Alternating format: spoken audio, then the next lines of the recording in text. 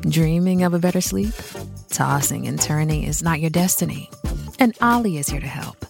Ollie invites you to sink into sweet, sweet slumber to improve your mental and physical health and overall wellness. More than just melatonin, Ollie's ingredients help you unwind your mind for a delightfully dreamy drift off. Sleep is on the way at Ollie.com. That's OLLY.com. Let's talk back to school. My guest is Patty Backus, the education columnist at the Georgia Straight, former chair of the Vancouver School Board. Very pleased to welcome her back. Hi, Patty. Hi, Mike. How are you? I'm doing great. Thanks a lot for coming on. Let me play this for you. Here is Terry Mooring, the president of the BC Teachers Federation, describing some of her concerns about heading back to school. The cohorts are either size 60 or 120 students and teachers. Right now, those within the same group don't have to stay 2 meters apart. The BC Teachers Federation says that's not good enough. Classroom density needs to be reduced so that physical distancing is possible inside classrooms and within the cohorts. Okay, that's Terry Mooring, the Teachers Union president, and global reporter Brad McLeod on there as well. Patty, what are your concerns right now? You've been writing a lot about the concerns about going back to school. What are your thoughts right now as we get closer to back to school in BC? Well, I think as the case numbers, roll in each day, they're not looking great and we're not trending the way we wanted to be. And I think there's a lot of very justifiable anxiety and concern about the plan to head back to school. And at this point, we're still waiting for some of the details to come out of school districts. I think those come out tomorrow, should be posted across the province. So, but, I think parents are in a really tough spot trying to decide if this is going to be safe for their kids and their family. Many people have family members with some immuno issues. And, of course, teachers have the same concerns, and many teachers also have kids in school. So suddenly those little bubbles we've been maintaining for so long are going to get much, much larger. And in situations that we're being told over and over again are high risk. We're told that being indoors in poorly ventilated spaces for extended periods is probably the riskiest situation for transmission of the virus, and that pretty much describes classrooms. So, a lot of this has been kind of pushed over now to school districts to figure out how they're going to implement it. Right. And teachers who work in schools know what schools are like and are saying, this just doesn't add up. And I think people are really concerned. What are the answers, though? I sort of take your point on some of the concerns that have been outlined by a lot of people. But what are the answers? I mean, kids got to go back to school, right? I mean, we're all agreed on that. We can't have the schools continue to be shut down. Right? Well, absolutely. I don't think there's any debate about the importance of school and the damage that it can cause for some kids to be out of school for such an extended period. I think for many, it's the lack of options. There are some who remote learning is something they would like to continue with and would like that option to stay connected to their school and wait it out a while. Their kids were doing all right, or they're ready to just stay out for a while, and they're not being given that choice. If you don't want your child to go back to school more or less full time, it's up to you to figure out a homeschooling situation of some type. Most of those programs have wait lists now; they're full, and it often means you have to give up your space in your local school, and that's because of the whole funding model we have in BC. It's per student funding. If you're not in class on September 30th enrolled, your district won't get your funding for you. So, and school districts are so tightly budgeted, if they start assigning teachers when there aren't enough students to cover the cost of those, they run into financial issues. Yeah. So I think there should have been much more effort to look at some models. There's obviously lots of teachers who would prefer to teach remotely because of their own health issues or family members. So, figure out what percentage want to do that, what percentage of students, and make that an option. And it's being done, I believe, in Calgary. Has their public schools have set up that model. It's doable. It's going to take some work, but it doesn't seem, government seems to be all or nothing on go back to school or don't.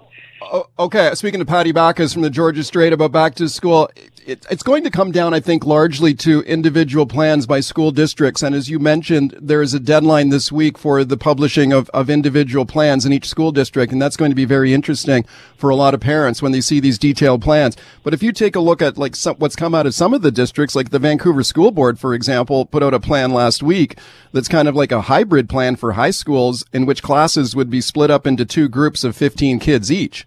I mean, so, is there room here for school districts to get creative here to split kids up and to try and maintain that physical distancing? Well, it's interesting that they're doing that, and kudos to them. I think Surrey's come out with the same thing, and I think we'll be hearing that for a lot for high schools. And it's interesting because that's not actually what the plan government put out on July 29th said. It said everyone's going back full time, and there's just which was different from the framework they laid out in the spring that said stage 2 high schools would be back 40% of the time. So I think what I've seen is school districts saying, like, the only way we can do this is we're going back to the original stage 2 before it was changed on release in late July. And coming up with their own plans. And I suspect the ministry is not going to argue that when they realize what they propose just isn't workable. What do you think to do that safely? What do you think about masks, face masks in schools? Because we've heard the government talk about face masks being required maybe in some circumstances, but maybe not at all times. There seems to be there's some confusion out there about exactly when masks will be required and when they won't. Your thoughts? Yeah, they started out on July 29th when Ron Fleming released the plan. It said masks were a personal choice, which seemed surprising. And then on, I think it was August 17th, they revised that to say, well, no, for middle school and high schools, they will be required in places like hallways and on buses, but not in classrooms necessarily, because it can be difficult to go all day with a mask. What do you think of that?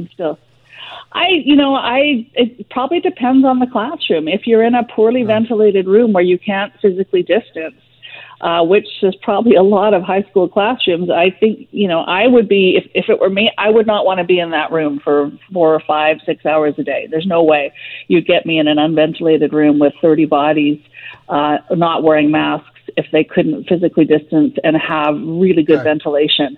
And I can understand the nervousness about that. Recognizing how important it is for our children across the board to get the education plus the social interaction of the school setting that they need right now. And we know that.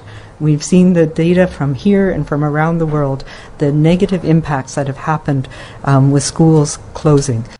Okay, that's Dr. Bonnie Henry, of course, British Columbia's public health officer, talking about the importance of getting our schools up and running again and kids back in class and back mixing with their friends. My guest is Patty Backus from the Georgia Strait. We touched on this earlier, Patty, about the importance of kids getting back into class because there's a downside to the schools being closed as well in terms of health, not mental health, physical health as well. Kids got to get back in school. I mean, that's the bottom line, right? Well, they do, but do they need to all be there full time is the other question. Could they go in 2 shifts a day or break them up somehow just to reduce the density of the numbers of the bodies in the school? So I think there's still ways to do it, but I haven't heard anyone argue they shouldn't be going back or schools shouldn't be open. But I think the concern is everybody back full time and with very few controls in place once they're in a classroom. Okay, in terms of the mask, the requirement for face masks, there's kind of a patchwork of rules around this across the country. If you look at places like Ontario, for example, where they have said that face masks will be mandatory in class. And then other provinces are saying, well, it would just be in high traffic areas, like maybe when you're changing classes and you're walking down a school corridor. When do you think kids should be wearing masks? Oh boy, I'm not a public health official, and I think they have formulas. They look at the level and the rates of transmission and what's happening in the communities, and there are all those variables that the experts, factor into when the risk is at the point where masks are necessary. And I think it's valid to say will they become if you're wearing a mask all day and it's not comfortable, does that become a distraction, and who enforces it?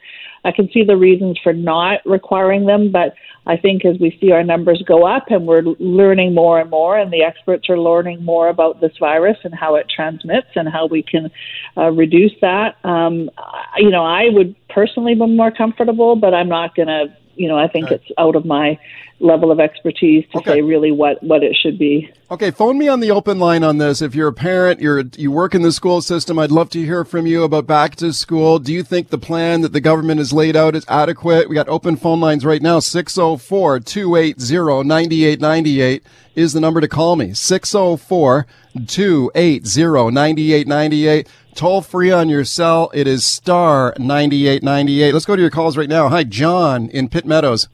Hi, how you doing? I'm good. Good. I'm a teacher myself, and I just wanted to call and say that, I am concerned, but I just want to talk a little bit about something different. I'm actually excited to get back to school. I know that there's a lot of issues going on, but, I'm actually excited to get back to work and to be in the classroom where I love to be. And I'm really concerned about all this talk about teachers not going back to work, that, I might be out of a job. I'm a new teacher. I have a young one at home, and, I need that income. Like, I need to work. And, I don't know where this is going, but the biggest fear for me is saying, okay, well, we shut the schools down. Everybody's at home doing online learning, and we don't need half the teaching population, and half the teaching population's out of a paycheck. I don't know if that's going to happen, but, that's in the back of my mind. And, I feel fortunate to have a job. I feel fortunate to be a teacher. I want to be in the classroom. And I want to work because, we're coming off summer holiday. We haven't been working. We haven't been getting paid. So that's the real concern for me, as a job. I want to go to work and get paid and earn money. What's the alternative, right? John, I'm really glad you called in. What grade do you teach? I teach high school, grades 9 to 12. Okay. What are your thoughts on those cohorts? Like you say, you're excited to get back to school, but I got kids in high school myself, and I've heard parents, I've heard the teachers union express concern about these cohorts of 120 kids in a high school. How is that going to work in your classes, do you think? Have they told you? Yeah, no, we haven't really. I think we're going to have the meetings at the beginning of September 8th and 9th to try to figure it out. The thing is, we haven't tried it, and we haven't opened the schools. We haven't been in the classrooms. We don't know what the kids are going to do. There's a lot of hypotheticals, right? There's a lot of this is going to happen for sure. This is going to happen. Kids aren't going to do this. This is, there's going to be outbreaks. There might be. There might not be. We have to try something. We have to get back to school. We have to get the kids in the classroom. We have to get back to work, and we have to do our very best, as a province to kind of work through this together. And we can't just sit back and say, well, we're just going to sit at home online, everybody. And, that's the way it's going to be for the next whole year. Like, what about masks? What about face masks? Would you want to see kids wearing face masks in your class? Yeah, I do. Yeah. I think face masks are good. The other thing I'm concerned about for face masks is if you're in the classroom for multiple hours and you have the same face mask, the cloth face mask, breathing in and out, maybe you have a runny nose, maybe, I don't know what the health concerns are about that. I'm not sure, but, yeah. Okay, John, thank you very much for calling it. Okay, there's one teacher who's anxious to get back to work. Patty, do you think that's typical of most teachers? They want to go back to work? Well, I think it's what a lot of young parents, whether they're teachers or of other jobs to go back to, are feeling like, I got to go out and make a living, and I'm worried about my job. And that's a real reality that's there, and that's the tension, I think. Then on the flip side, you have older teachers who may live with older family members, have an older spouse, or someone who are concerned about the health risks, and I think that's really what public health officers are wrestling with all the time, the economic versus the risk. And even as this caller John is saying, we don't really know. We're going to try it, but the reality is for some people, it's a very serious health and safety possible, in the worst case, life and death decision. So it is the unknown. And I don't hear anyone saying to shut the schools down, everybody go home. What I do hear is for those who wish to continue remote learning and it works for them and they can do it, to give that option. And then that lowers the numbers that are actually at school. And there's not going to be less of a need for teachers. Teaching remotely is a lot of work. Teachers are saying it's actually more work than teaching in class. It's harder in many ways. So I don't think there's any risk that we're going to not need teachers, whether they're teaching, in person or virtually. But, I think he's definitely expressing what a lot of people out there want schools to go back. They need their kids to go to school so they can go to work, whether they're teachers or something else. For sure, there are those who are excited about it, but there are also those who are quite concerned about it. Okay, this is a big week on this file, and we'll be watching very closely for the rollout of those individual plans at the district level this week, and we'll see what people think of those. Patty, thank you for coming on with your take on it. My pleasure. Thanks, Mike. All right, welcome back. Well, we kicked off the show today talking about getting our kids back into school. How about getting them back on the soccer field or back to playing minor sports as well? The BC government's announcing the next phase on a return to play for amateur sports in British Columbia. And one of the major minor sports in our province, of course, is soccer. I've had two boys who played soccer. Great sport for kids, in my opinion. You get them out, get them playing, making friends, keep them healthy. I think it's an affordable sport for a lot of parents as well. Not a lot of equipment to buy. So it's not surprising that it's probably up there about the number one sport in British Columbia for kids to participate in. Let's talk about the new return to play plan for soccer in British Columbia. A new phase in the plan just released the other day. My guest is Peter Shad. He's a communications officer with the BC Soccer Association. Peter, thanks a lot for coming on. Michael, my fellow soccer dad, thanks for having me. Yeah, I'm a soccer dad for sure. Let's talk about how this all went down. If we go back to the real dark days in March when play was suspended completely and soccer was shut down, I'll tell you, that was a sad day in our house. We have had some gradual return to playing, though, right? In June, there was the first phase of the plan that return to play plan kicked in, correct? That's right. June 12th, we had our distance-based model. That was soccer's phase one, and I know that it's a little confusing because the government introduced their sort of phases after we had sort of talked about phases in our approach, and so some people get a little confused because our phase one and phase two don't match with the government. Right. The government's in phase three right now, so just to clear up that confusion. But yes, it's been... I mean, you talk about those dark days, and it was very difficult. Uncertainty is not good, but in our organization, we decided we were going to make the most of the downtime and do a lot of things to, make sure we could get players back as soon as the health authority was willing to let us do that. So a lot of collaboration, a lot of feedback from our members, and our members are made up of the adult leagues that play in our province and also the youth districts, and the clubs that we register our kids with belong to those youth districts. So constant surveys, constant feedbacks on what they felt would be a safe and gradual return that was aligned with the provincial government. And he's going to hate me saying this, but our executive director, Jason Elligot, was just tremendous in a leadership role because he used a very contingency-based plan with all of his senior leaders at BC Soccer that every 2 weeks we would review and we would adjust based on what was happening at the time because we didn't want to just arbitrarily cancel everything. You know, our responsibility is to our members, and we wanted to make sure that, they were looked after. And so yesterday was a really big day for us, Michael. I have to say it was a long time coming, and many people wondered if it was ever going to happen. There was certainly a lot of that thought occurring in those dark days of March and early April. Yeah, for sure. Let's talk about what was announced yesterday. You've got a new phase in return to play for minor soccer in British Columbia. What are the highlights there? Well, the biggest thing is the idea of cohorts, which in our case, soccer cohorts includes 4 teams or 50 people. And that doesn't include the coaches and the parents of those groups. So when we're thinking about what I call the micros, which is the U8s, there might in some clubs be only 50 kids per age group, boys or girls.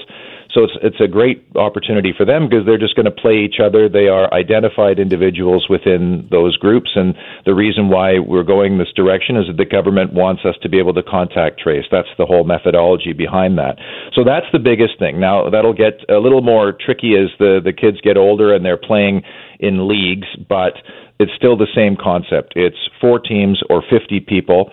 We have to consider what each district or municipality is doing in terms of field capacity, so that's a factor we have to consider. But I think for parents, the other aspect of this is that you're playing primarily in district or in club or with neighboring districts, and that's part of the lessened travel in the province's loosening of restrictions phase. So I think for parents, this might actually work out really well because I coached a club last year in Delta that had to travel to Chilliwack once, Mission Maple Ridge twice, and that's a lot for a Saturday. That's almost your whole Saturday sometimes. Yeah. So to play within district or within neighboring district, I think is going to be a benefit. And then the cohorts model, allows you to play in a group of 4. Maybe you play 3 times each team once, and then you flip and you play them in the other team's home. And then if you are going to break and do another new cohorts, you need 2 weeks in between. So those are the basics behind it. The only structural, or if you want to say it's the technical difference in this phase, is that we're going to eliminate throw-ins and replace them with kick-ins, which again for the younger ages might actually be a bit of a benefit. Then that's just to reduce the amount of hands that are on the ball. Okay, speaking to Peter Schad from the BC Soccer Association, this is a very interesting plan, and it makes sense the way that you guys have worked this out, where you will have these cohorts of players, as you describe it, so 50 players, which is roughly 4 teams, that would play amongst each other. So you would only be playing against, so each individual team would only be playing against 3 other teams. Correct. Right? For a period, and then you'd have a break, and then you'd switch to another cohort of teams. Right. And I guess the 2 week break is just to monitor in case anybody gets sick during that time. Is that right? Exactly. And for the younger age groups too, like I said before, you might have a boys age group at U5 and some clubs that are a little bit smaller that only do have 50. So, they mix and match their teams often on game days already. So it's when you get a little older, it's more difficult, and also with the adults. And the adults I think they're going to be thrilled that they can play first and foremost. They're just going to have to structure their league play a little bit differently, where you're in a group of 4, and whether you just play 3 teams once and have a 2 week break, or you double that and play 6 games, then have a 2 week break. On Vancouver Island, for example, they're going to try to finish their Jackson Cup playoffs. They have semifinals to play. Well, there's your 4 teams in that group, your cohort, and they might be able to go on and complete that. So I think it's a great solution, to be honest with you, given everything that we've gone through, and I think there's lots of reason, and there's lots of positive advantages to it. I know that what the worry is that you maybe have a team that's grouped in a group that's inappropriate, and that's why I wonder if perhaps it'll be scheduled so that it's just 3 games at the outset to make sure that there aren't any uneven teams, and then you go into a 6-week phase after a 2-week break. Okay, it's certainly going to look a lot different for any families out there who are involved in soccer, like our family's been involved in it. It's going to look different with this plan, but I guess the good news is you'd have kids back on the field, and adults as well. As you mentioned, there's a lot of adults who play recreational soccer. Would there be full contact on the pitch, or will that be discouraged? Yes, correct. It's gameplay. When we say modified gameplay, the only thing we're talking about is the throw-in aspect of it. And keeping in mind, we're now conditioned in social distancing and good hygiene and sterilization that on the sideline, players will still be asked to keep their distance from one another, as will coaches. Even during training sessions, coaches will be asked to keep their distance, as will parents. And the one aspect that I did allude to earlier is that each municipality has a different set of guidelines for their fields and how many people can be on those fields. But beyond that, in training, and as of today, if you have a little group like I do of 11 players and you want to play a game between them of 5v5 or whatever it is, you play the game and you play it like you've always played it. And that's the most important thing, is that we're back to regular gameplay. It's just those sort of periphery activities that you have to still, maintain distance and make sure that you're doing the correct sanitation and hygiene procedures. Speaking of Peter Schad, BC Soccer Association, how popular is soccer in British Columbia? I mean, the numbers are huge, right?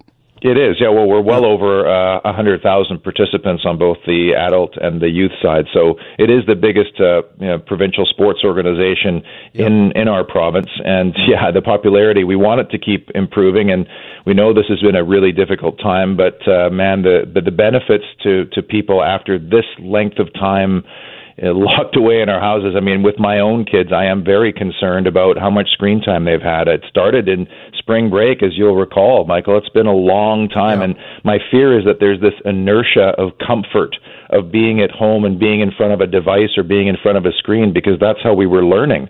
And so as a parent, you'll say, well, you're the parent. You got to minimize the screen time. But we're also working from home to try to, make sure our employers are satisfied with the working from home arrangement.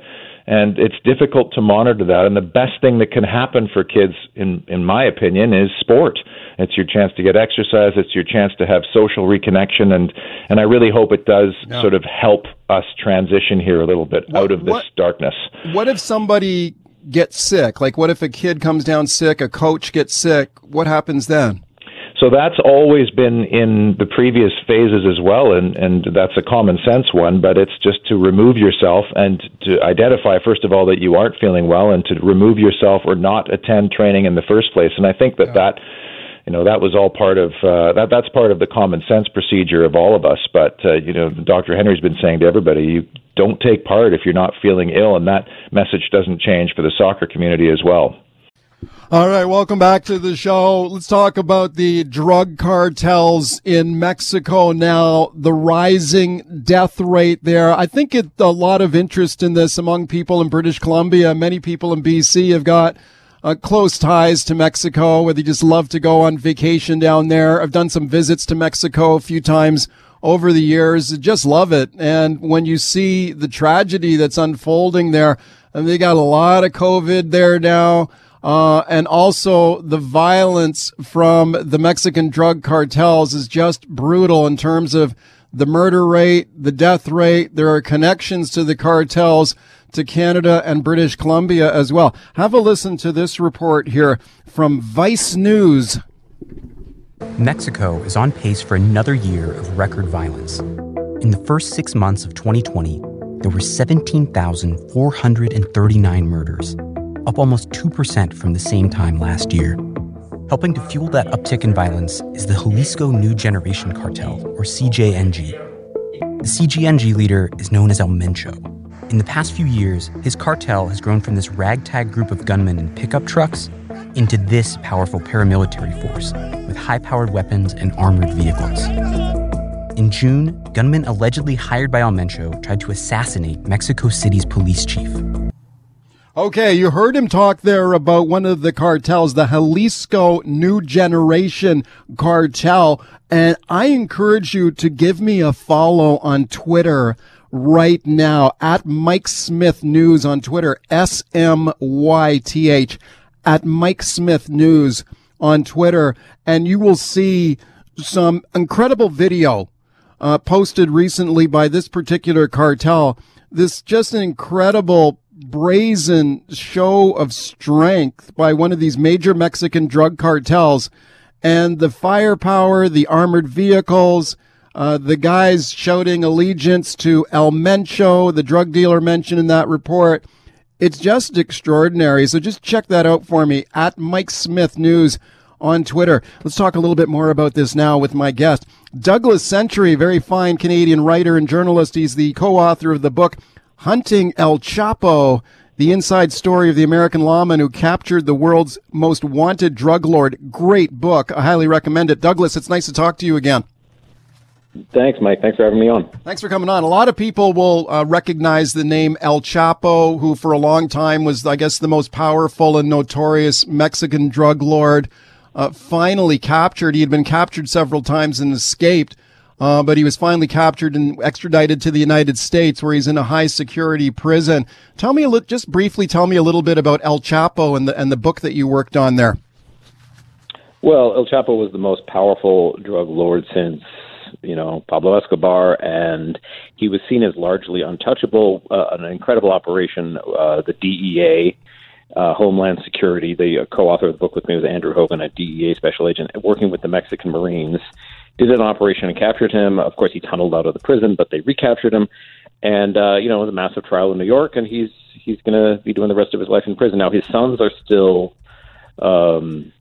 very powerful narco-traffickers, and his co-equal in the Sinaloa cartel was a man who they've never touched named Mayo Zambada. Chapo's sort of fatal flaw was that he loved publicity, and his name was out there. And to the United States, if you're a brazen target like he was, it's a scalp you kind of want. So they've decapitated him and his power, but the cartels. Yeah. I mean, all the stuff you've been describing. Nature abhors a vacuum. So in the absence of a massive leader like Chapo, there's all sorts of other cartels vying to be the top dog, and El Mencho has definitely stepped up. The Nueva Generación de Jalisco, the new generation of Jalisco, are probably the most powerful cartel now in Mexico. Yeah, so it's incredible. Chapo, but you don't remove the problem, I remember the last time I spoke to you on the radio, Douglas, and we talked about the capture of El Chapo, and I remember you saying, just watch. I mean, this is kind of like a whack-a-mole game. Someone else will arise to fill that power void among these cartels. Tell me about this guy, El Mencho, who is now the most wanted and regarded as the most dangerous drug lord in Mexico. Who is this guy? Well, he's the top dog. He's younger. He's in his 40s. Chapo had a reputation of corrupting politicians, and there were always these narco banners saying the government should stop protecting Chapo. Mencho, as you said, this is sort of really brazen. He's fighting a war with a different cartel, and all these names might get confusing. The Santa Rosa de Lima cartel. And just a show of force that the Mexican government can't even match. Armored vehicles and 50 calibers. He's the top dog. He's the guy. I think the Sinaloa cartel probably still has a bigger share of the market in North America because of the trade routes. But they say that the new generation of Jalisco out of Guadalajara are dominant now within Mexico, and it's probably the firepower.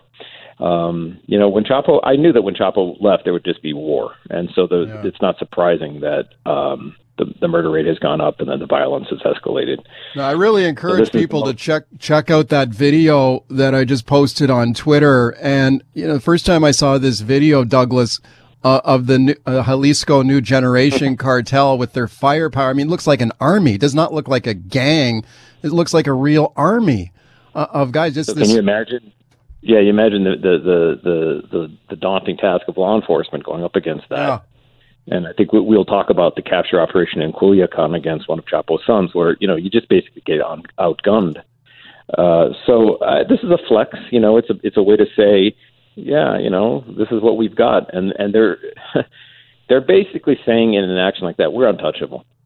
Come try to get us, and that's a frightening prospect. Let me ask you about the Mexican government's response to this. Speaking to Douglas Champion, or Douglas Century, his book is Hunting El Chapo.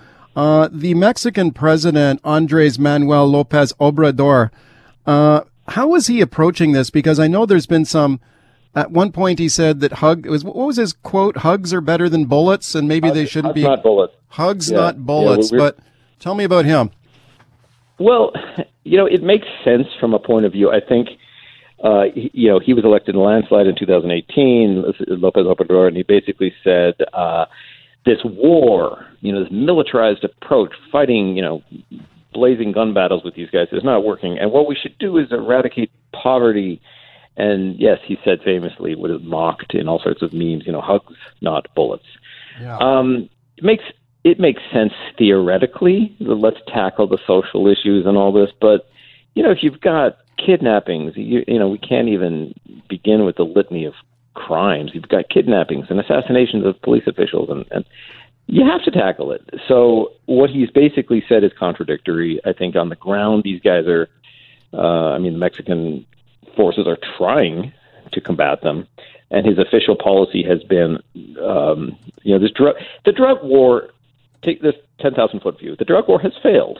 There's no way to fight a militarized battle as long as the market for cocaine and opioids and everything, one of the things that people need to understand is the Mexican cartels, unlike Pablo Escobar and the Cali cartel, they were strictly cocaine guys. The Mexicans do everything. They started off as marijuana roots. They took over the cocaine. If you watch the Narcos Mexico, you'll see how they took over the cocaine roots.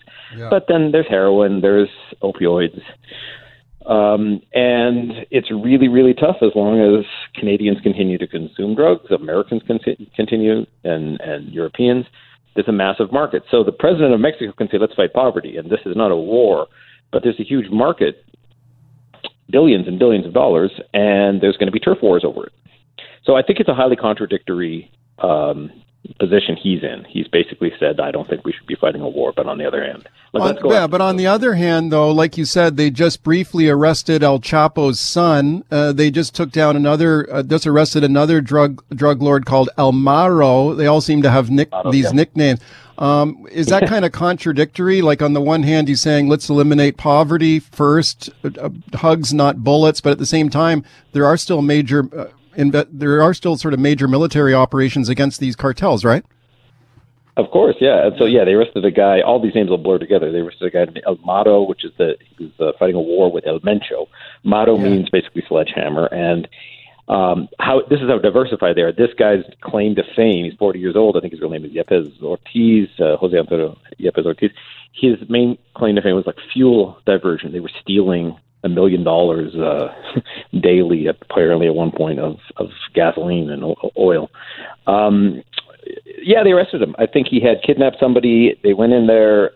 It was a show of force. And this was just, I think, earlier on August 2nd, right?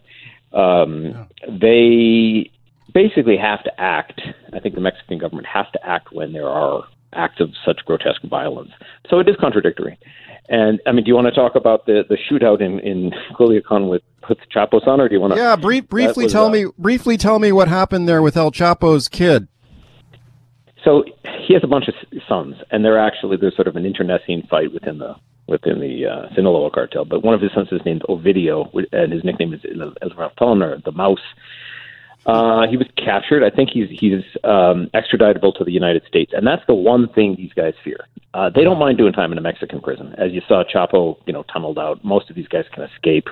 Bribery is endemic, systemic in Mexico, but they don't want to be extradited to the United States. And I think there was an extradition for him. They captured him. Massive shootout. I mean, the cartel basically came. I mean, his faction of the cartel, Ovidio, Chapo's son, they just shot it out. I think 13 people were dead, dozens of them were hurt, and the police gave him back. I mean, the National Guard. Yeah, and the president said, I think, hey, we don't want any more bloodshed. We had to let him go to avoid innocent loss of life. And this raises the question, is Mexico a narco state? This is a very, very sad situation because, as you say, Mexico is a proud country with enormous resources of tourism and many other industries other than drugs. But if you capture somebody and they have the firepower to shoot it out, just imagine that happening in Canada with a notorious criminal of any kind. It's like Capone's Chicago in a way. We're going to shoot it out with you. You can't take us. And they got to give you back. So you have to wonder: is it a failure of governance? And are the narcos more powerful than the government themselves? It's a tragedy, and I'm not sure there's a solution. There's certainly not an easy fix, because decapitating the top of the food chain like El Chapo certainly didn't. It's a heartbreaking situation, especially for people who love the country of Mexico, and many people in British Columbia do. And Douglas, thanks a lot for coming on today to talk about it. I really appreciate it.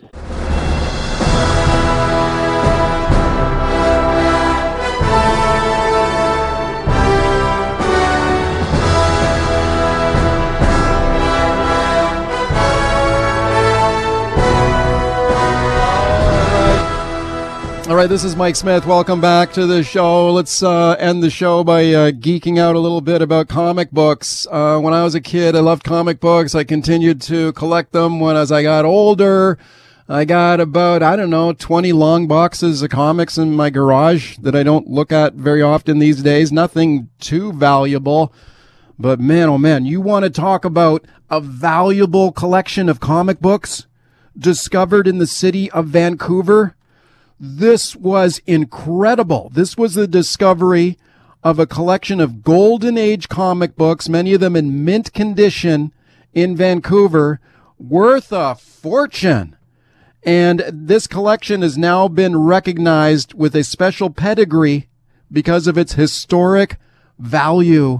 Let's talk about it now with my guest, Pat Shaughnessy. He's the owner of Golden Age Collectibles, the great comic book store in Vancouver. Pat, it's nice to talk to you. It's nice to talk to you again, Mike. Thanks a lot for coming on. I love your store, and thank you. Really highly recommend it there on Granville.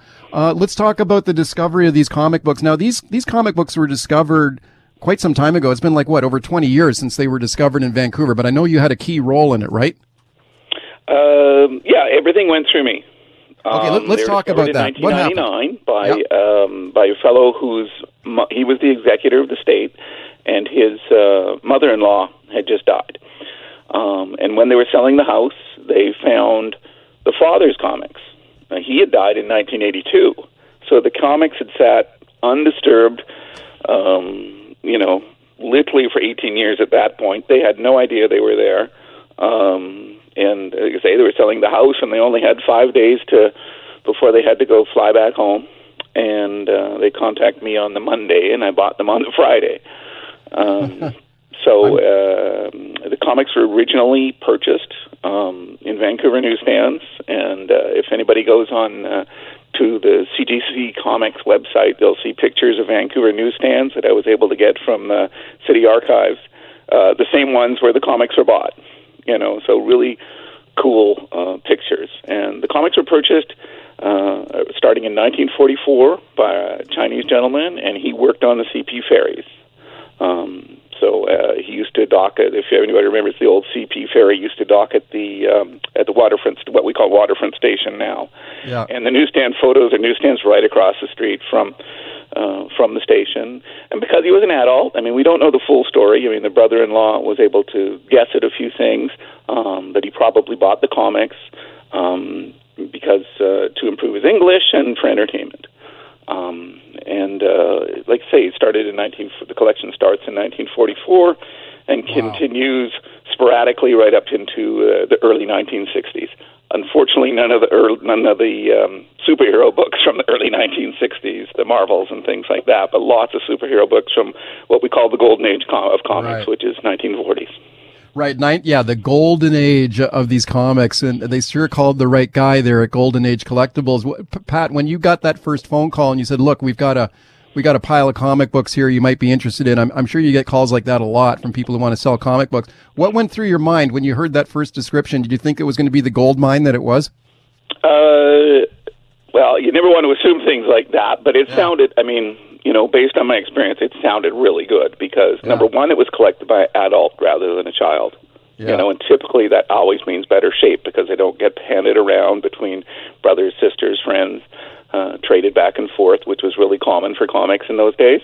Yeah. It had only been through one person's hands. Right, and he would buy the comics, as I understand it, maybe, carefully read them once, and then he would put them in like a cupboard, right?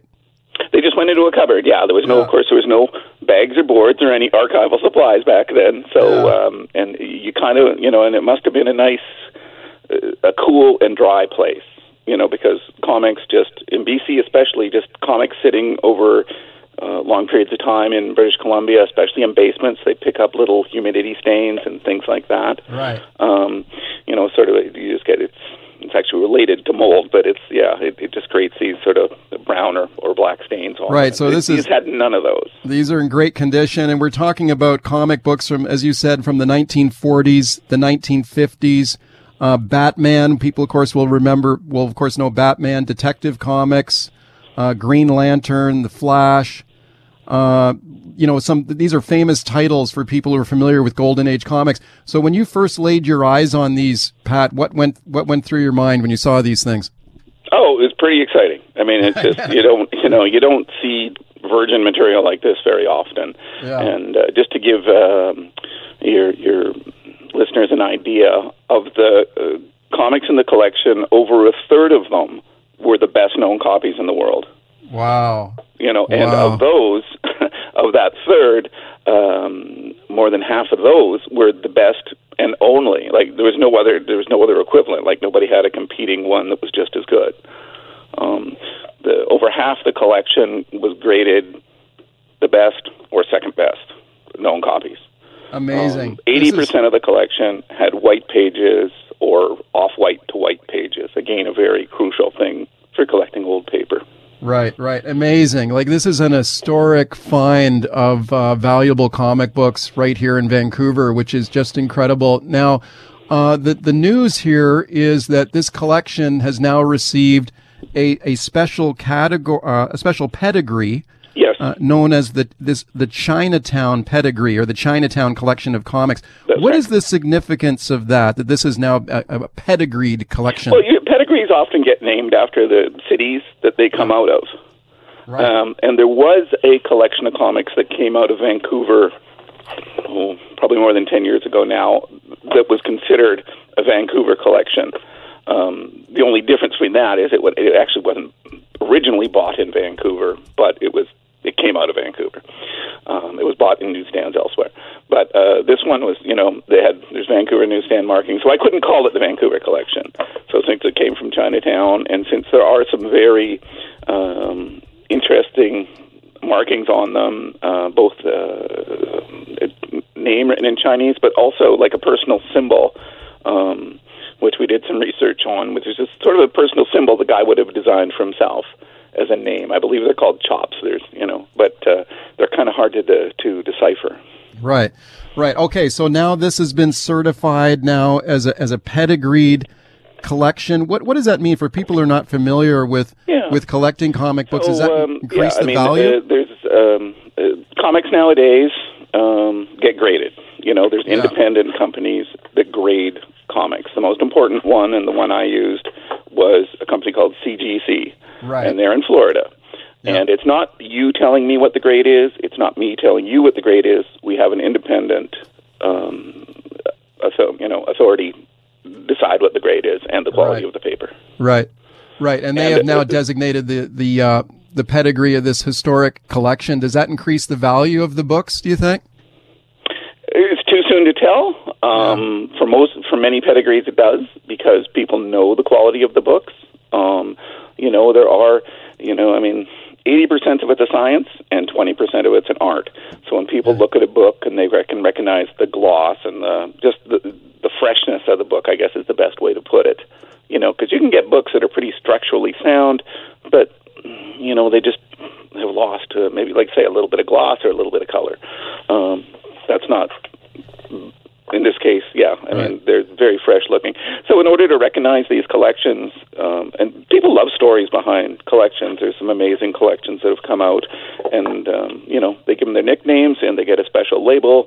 And, to be a pedigree collection, it has to be large, it has to include important books, and it should be in runs. Yeah, congratulations on that. That's very exciting for this historic find of comic books for sure. How much are these books worth, Pat? Like individually, what would you say are the most valuable individual comic books there in this collection? Well, the most valuable one now that I've been able to, the market key. A lot of these things don't come on the market very often. Yeah. So sometimes you're using old data to work things, but there's a book that's been increasing in great value over the last 5 years, and it's Captain America, and the number was number 46.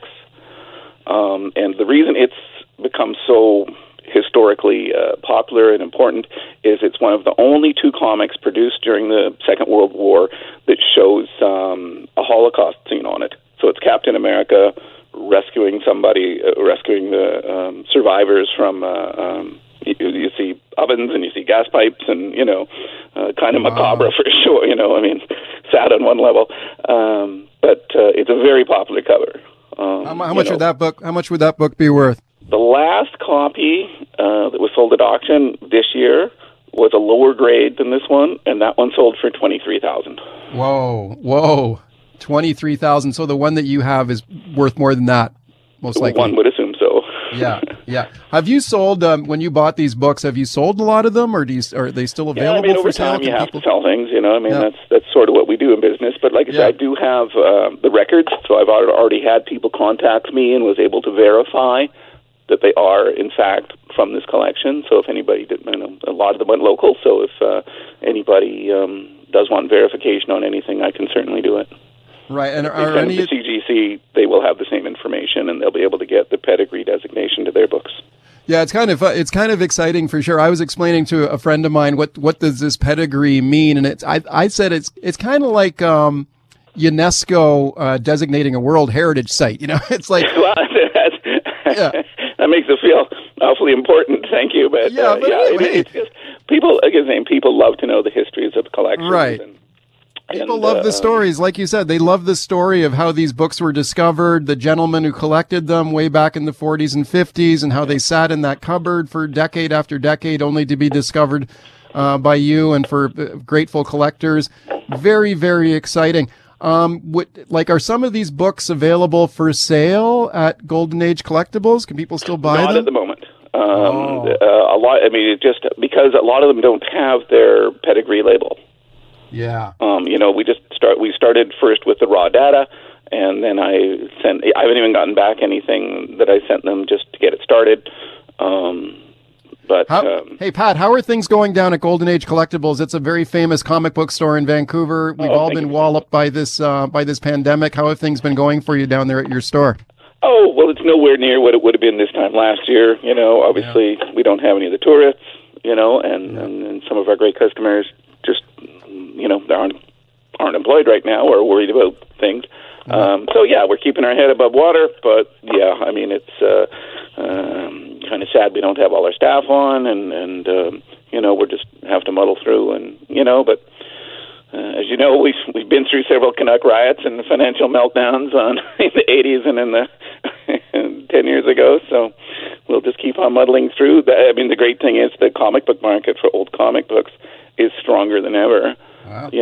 So, and just one thing that's probably worth mentioning, I'll just throw in there, is a lot of these comic books, there's less than 100 known copies in any condition, amazing. And that's for famous characters, they just weren't, they were thrown out in record numbers, the attrition rate on these was pretty bad, so. Right. Even finding a low-grade copy is an exciting moment sometimes. Yeah, it's a historic collection. And, Pat, congratulations to you on the discovery of these books and now recognized with a historic pedigree. And thanks for coming on to talk about it today. Well, thank you, Michael. Okay, you bet. Thank you. I look forward to showing you some copies when you come down. I would love to see them. Next time I'm I'll pop into Golden Age Collectibles and ask for you. Great. Thank you, Pat. That's Pat Shaughnessy. He is the owner of Golden Age Collectibles, the comic book shop on Granville Street in Vancouver, talking about the discovery of those Golden Age comics.